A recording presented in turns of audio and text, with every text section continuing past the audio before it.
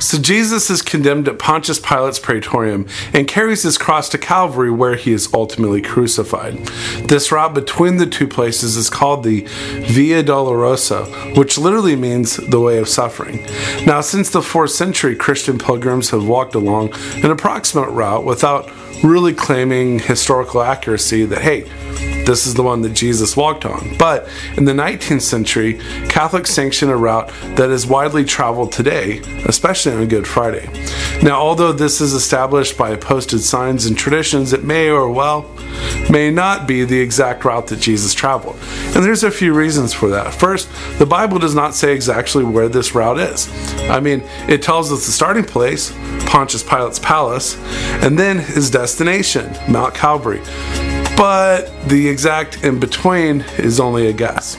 And second, the oldest cobblestone paths today were built by Hadrian about 100 years after Jesus' crucifixion, so it's even entirely possible that the exact route may not even exist today. And finally, the traditional route starts with Pilate judging Jesus at a place called the Antonia Fortress, which stood at the northwest corner of the Temple Mount.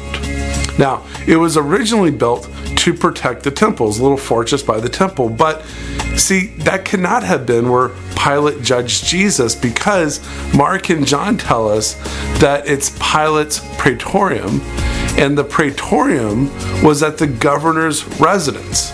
We know this because Josephus the historian tells us that the Roman governor resided in Herod the Great's palace, and Herod the Great's palace was located by the Tower of David, which fortunately still stands today. So, for me, I'm going to go with this, saying that the starting place should not be the traditional route, which begins at a place called the Antonia Fortress by the Temple Mount, but rather the palace by the Tower of David. Now, this really will change the route that most people walk, but hey, the most important thing is that Jesus actually walked this route, and because of this, he made it to Calvary, where he died for our sins. So there you go, a little bit about the Via Dolorosa, and that's enough today for our Historical Minute.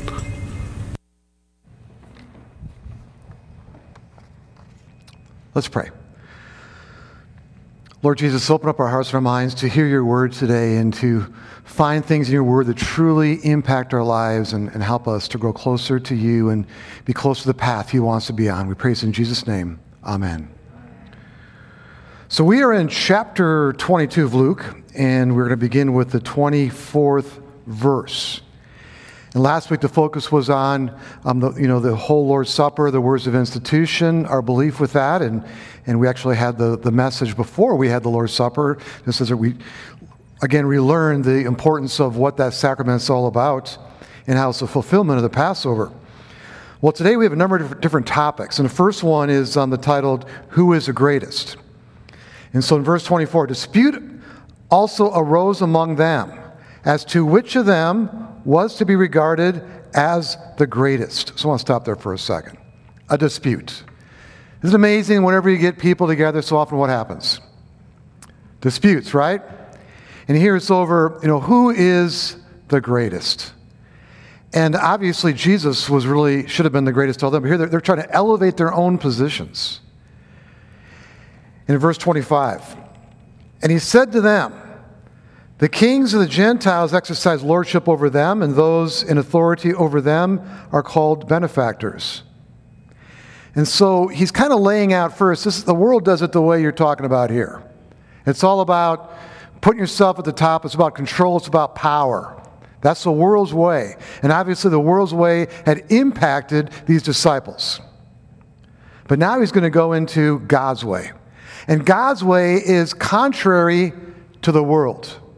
So in verse 26, but not so with you.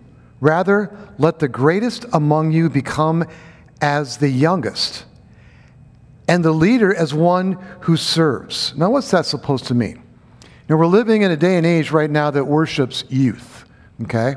That's not the way it was in the time of Jesus. In fact, Jesus lived 33 years. That was the average lifespan for people in that day and age. For those that were elderly, they were treated with respect. If you had gray hair, that was a great thing. Our world is so different today. But obviously what he's saying is that, the least would be the youngest. In fact, you think about, for example, the book of Job. There was 4 different friends of Job who ultimately talked in that dialogue. And who talked first? Which age? The oldest. And who talked last? The youngest. And that's kind of the way it was designed at that point. And so he's saying that, really, if you want to be great, you need to humble yourself, no matter what your position in life. The key is humility. Here is Jesus, the God of the universe in human form. And he's saying, you know what? I'm going to show you what servant is all about. God becoming the ultimate servant. In verse 27, for who is the greater? One who reclines at table or one who serves? Is it not the one who reclines at table? But I am among you as one who serves. So worldly speaking, it's the one who reclines, the one who's being served is considered the greatest according to worldly standards. But Jesus is saying, you know what? I'm going to be the one that's going to serve. We're living in this society of being served. God's kingdom is so different than all of this. Anybody here grew up in the Midwest with snow? And I think back to the playground where my elementary school in particular, and in Minnesota, the snow did not melt until spring, okay? And so the snow plows come in and they push the snow into what? These big, huge piles, these big, huge heaps. And when you're a little kid, those things seem like mountains. And you play King of the Mountain, and we're all running, trying to get the top of this big pile of snow. And we're just pulling people down. And you get to the top, it's like, yeah! And how long are you up there? About 5 seconds. Someone pushes you off, you go crashing right back down. And so it is with the world. Someone rises to power, then they fall. One kingdom comes to the top, then it falls. Things in this world are that way, but Jesus is saying something very countercultural. He's saying you don't ascend into greatness, you descend into greatness. It's not about being in control, it's about serving. He goes on, you are those who have stayed with me in my trials. And I assign to you, as my Father assigned to me, a kingdom, that you may eat and drink at my table in my kingdom and sit on thrones judging the 12 tribes of Israel. Now, Jesus had every right to be ticked off at his disciples. Okay? Here he's, getting closer to his own personal death, and they're griping over who thinks they're the greatest. But yet he's treating them with such respect. He's teaching them. He's teaching them to the very end. It's about serving. I think I shared this in the morning service a few weeks back about the Apostles' Creed. Okay, there's 3 articles in the Apostles' Creed. And the second article talks about who? About Jesus, okay? And there are 12 things in that creed. In fact, some people wonder, okay, why do we do the creed? And it's a great, layout of who God is, Father, Son, Holy Spirit. And so I want you to think about, there's 12 different characteristics. 6 talk about his humiliation, and 6 talk about his exaltation. It's like a clock, okay? So this is, 12 o'clock here, okay? He was conceived, born, suffered, crucified, died, and he was buried. Okay, that's his humiliation. Okay, you think about the section from Philippians 2 that your attitude should be the same as that of Christ Jesus. How he completely humbled himself even to the point of death. And that's his humiliation, his exaltation. Okay? So it's conceived, born, suffered, crucified, died, and buried, descended into hell, rose again from the dead, ascended into heaven, sits at the right hand of God the Father, and will come again and will judge the living and the dead. That's his exaltation. Okay? So before he was exalted, he was first what? Completely humbled. And completely contrary to the world, but now he's saying to his disciples, in the same vein here, that one day you're going to be sitting on thrones. And they're going to learn about this whole thing about servanthood leadership, because pretty much every one of them, except for Judas, he's going to betray, but they're all going to die for their faith, except for John, who lived to an older age. However, history tells us he was boiled in boiling oil and miraculously survived. And Jesus is saying, one day you're going to be on thrones in heaven. Now, where is that in the Bible? Do you realize it's in Revelation? I want to read to you from Revelation 4, chapter 4, verse 4. And it says, it talks about around the throne were 24 thrones. And seated on the thrones were the 24 elders clothed in white garments with golden crowns on their heads. 24 thrones. 12 for the 12 tribes, and 12 for what? The disciples. Okay? So it is going to be fulfilled. That one day we get to heaven, we're going to see those disciples as leaders, but ultimately they learn too that the key is you descend into greatness. They got over their dispute, and they kind of learned about servanthood as they continued to serve Jesus and change the world. Let's jump to verse 31. Simon, Simon, behold, Satan demanded to have you, that he might sift you like wheat. But I've prayed for you that your faith may not fail. And when you have turned again, strengthen your brothers. Now, Jesus does it quite often where he's laying out what's going to happen before it happens. But with his disciples, as he's laying these things out, what's happening to them? Complete flyby. They're not getting it whatsoever. They're just clueless. But what's so cool here is that Jesus is telling Peter, you're going to betray me, but then when it's all said and done, you're going to do amazing things. He's laying out the whole picture. And Peter's going to grasp it one step at a time. Now Peter said to him, Lord, I am ready to go with you both to prison and to death. And so he's like, I would never betray you, okay? I'm not going to do that. But Jesus can always see what? He knows what's going to happen before it happens. Jesus said, I tell you, Peter, the rooster will not crow this day until you deny 3 times that you know me. That'll be continued later. But one thing I want you to realize here is there's always a bigger picture. In life, we all go through failure sometimes, don't we?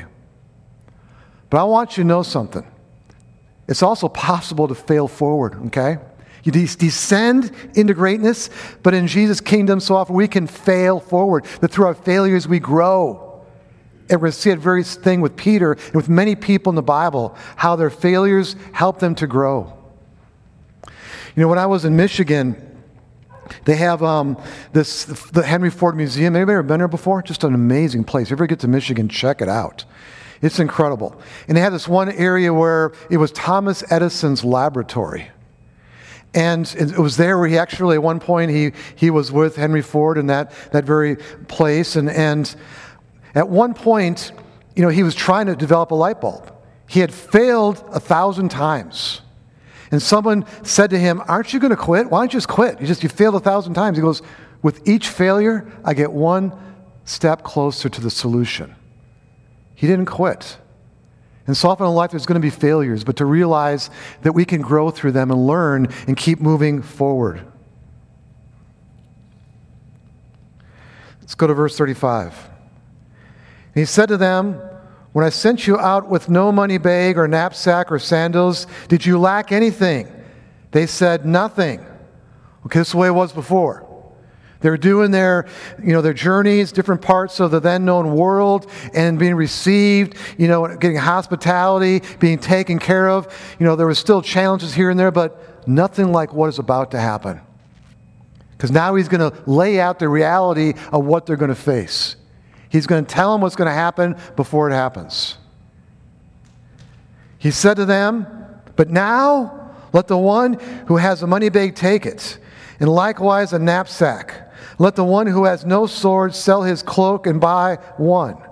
For I tell you that this scripture must be fulfilled in me. And he was numbered with the transgressors.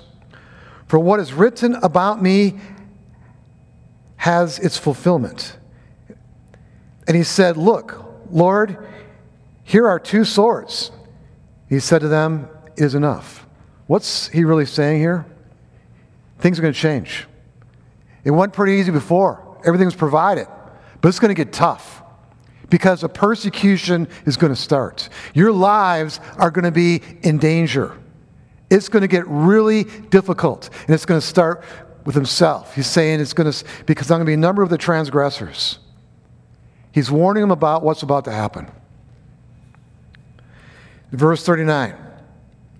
And he came out and went, as was his custom, to the Mount of Olives. And the disciples followed him. When he came to the place, he said to them, "Pray that you may not enter into temptation." And he withdrew from them about a stone's throw and knelt down and prayed. Okay, so we see this in the scriptures a lot. That Jesus, who is God in human form, is praying to God. Okay, the Father. Why would God be praying to God? Because he's also what? He's a man. He's human. And we're going to see in this section, we're going to see that humanness. How much he's like any one of us as far as his human nature. He's saying, "Father, if you are willing, remove this cup from me. Nevertheless, not my will, but yours be done." Now, he knows what's about to happen. He knows he's going to suffer the most painful form of death ever invented by mankind the next day. He's saying, "Father, if there's another way, how about if we do that?" But it's not about my will. It's all about what? Your will. Okay? It's like we're seeing parts of the Lord's Prayer in here about temptation, about thy will be done. And by the way, when you pray the Lord's Prayer, you know, it's such an incredible outline to follow on how to pray. It's, you know, we pray it sometimes, it's like we say it so many times, sometimes we don't maybe think about the words, but sometime when you're praying at night, just take one petition of the Lord's Prayer at a time, like, "Our Father who art in heaven," and stop for a moment and just pray about who God is as our Heavenly Father. "Hallowed be thy name," about worshiping God, and take some time and just worship God for who he is. "Thy kingdom come, thy will be done on earth as is in heaven." That's purpose. And his purpose is that Jesus came to earth that one day we can go where? To heaven, but also to be kingdom people even now. "Give us this day our daily bread." You know, we're praying for sustenance, not just for ourselves, but for everybody in the world. And pray for that. Pray for God. We help the people that are starving in this world to find what they need. But whenever you pray, be ready for God to use you. "Forgive us our trespasses. We forgive those who trespass against us." Forgiveness is the most incredible miracle we can possibly receive. But we're not just praying for our forgiveness. We're praying for whose forgiveness? I mean, it's a huge prayer. We're praying for the whole world to be saved when we pray that. Because if everybody has their sins forgiven, guess who goes to heaven? Everybody? That's a huge prayer. Sometimes I think our prayers they're set with too low of a bar. He's showing us pray big. And then he's talking about, the last part is about temptation. "Lead us not into temptation, but deliver us from evil." What a great prayer for us to remember. And I can just see Jesus like he's praying through that right now, even during this time while he's there in the garden. In 43, "And there appeared to him an angel from heaven, strengthening him." And so it's like the Father was hearing him and sends this angel to comfort him, because guess who's not doing a very good job of comforting him at that time? His disciples.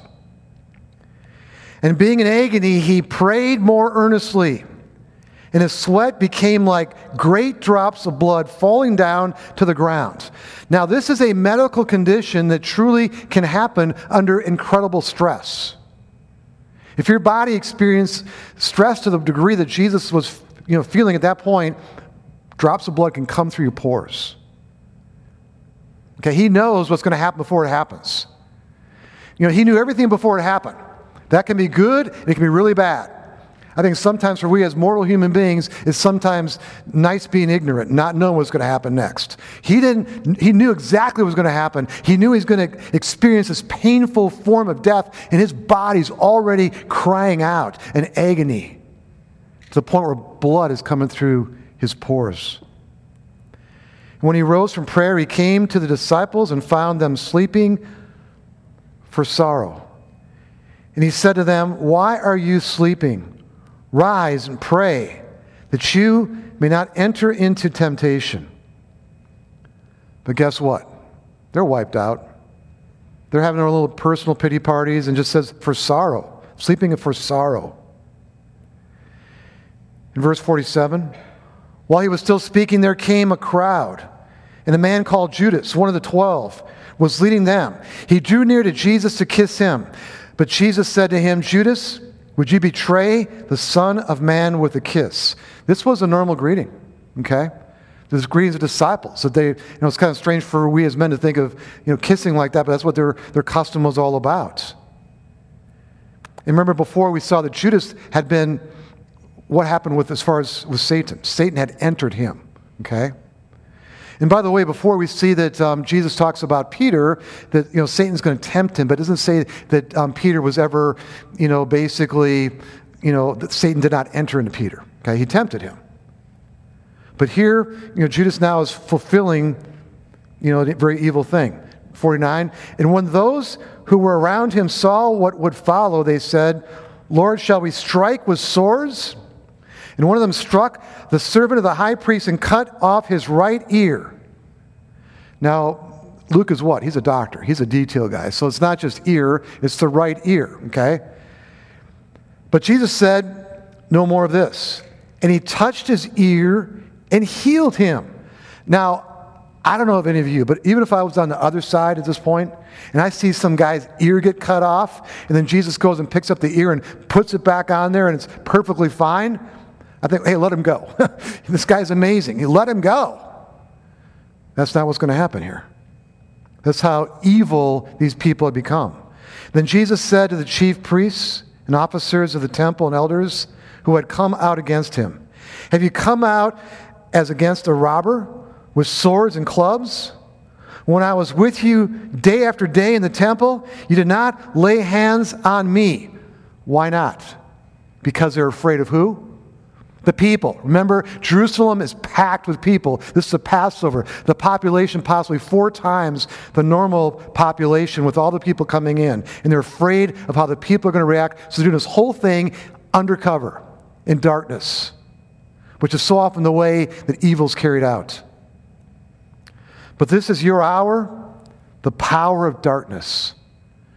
One thing we see about Jesus is that he was never afraid to speak the truth. This morning we had a sermon talking about connecting our minds and our mouth. And we talked about the importance of speaking the truth. Jesus never shied away from the truth, even when it's pretty strong. Sometimes we hold back, and we need to speak the truth. And Jesus is telling these guys the truth. They are on the dark side here. They're following the force of evil. 54. Then they seized him and led him away, bringing him to the high priest's house. And Peter was following at a distance. And when they had kindled a fire in the middle of the courtyard and sat down together, Peter sat down among them. Then a servant girl, seeing him as he sat in the light and looking closely at him, said, this man also was with him. But he denied it, saying, woman, I do not know him. And a little later, someone else saw him and said, you also are one of them. Peter said, man, I am not. And after an interval of about an hour still, another insisting, saying, certainly this man also was with him, for he too is a Galilean. But Peter said, man, I do not know what you are talking about. And immediately, while he was still speaking, the rooster crowed. Each gospel account brings in something more distinct. And Luke brings in something here really distinct. And the Lord turned and looked at Peter, who was right there. He's following Jesus. And with that third denial, Jesus turns and looks right at him. Can you imagine that? At that point, if you were Peter, how would you feel? Feel like dirt. And Peter remembered the saying of the Lord, how he had said to him, before the rooster crows today, you will deny me 3 times. And he went out and wept bitterly. Now, I can understand his weeping and just his feeling so terrible. But Jesus already said to him what? You're going to do this, but what's going to happen on the other side? It's going to work out. You're going to do amazing things. He can't, at this point, grasp that because he's in the moment. And so often in life, I think it's really important for us to realize this, that God always has a grand plan. And when you're going through some of the difficulties of life, it's hard to understand. It's hard to see that. It's hard to see through all the stuff that's in the way. But does God find a way for us? He does. Things do work out. There's always going to be redemption. Okay? There's always going to be redemption. Even, this may sound really bad, but the worst thing can happen to us in this life is, I guess you can say worldly speaking, is we die. But really, spiritually speaking, it's the best thing that can happen to us, right? That's the ultimate redemption. With Jesus on our side, we cannot lose as long as we keep our trust in Him. 63. Now the men who were holding Jesus into custody were mocking him as he beat him. They also blindfolded him and kept asking him, "Prophesy. Who is it that struck you?" They said many other things against him, blaspheming him. Now they arrest him in darkness. The Sanhedrin, the council, cannot meet until the sun comes up. And so he's in holding during this time. It's a temple guard who's watching over him, and they're abusing him. And Luke goes to say they're blaspheming him. Okay? And what's interesting about this, Jesus is going to be on trial for blasphemy himself, for claiming to be the Son of God. He's going to be on trial for being who he really was. But they didn't realize it. In 66, when day came, the assembly of the elders of the people gathered together, both chief priests and scribes. And they led him away to their council, and they said, "If you are the Christ, tell us." But he said to them, "If I tell you, you will not believe. And if I ask you, you will not answer. But from now on, the Son of Man shall be seated at the right hand of the power of God." So they all said, "Are you the Son of God then?" And he said to them, "You say that I am." Then they said, "What further testimony do we need? We have heard it ourselves from his own lips." Now I want to point something out here. This group of people were all about the law. They had very detailed laws that they were to follow. One of the laws is that if they're putting someone on trial on a death sentence type of thing, they have to vote. It's got to be a majority that votes in favor of the death. There's nothing in any of the accounts in Scripture that ever happened. Basically, we're just going to kill him. We're not going to take a vote. We're just going to do it. The second thing is, according to their laws, that if someone is sentenced to death, they were to wait a couple days until they formally issued that sentence to have time for mercy. They're not following what? Their own laws.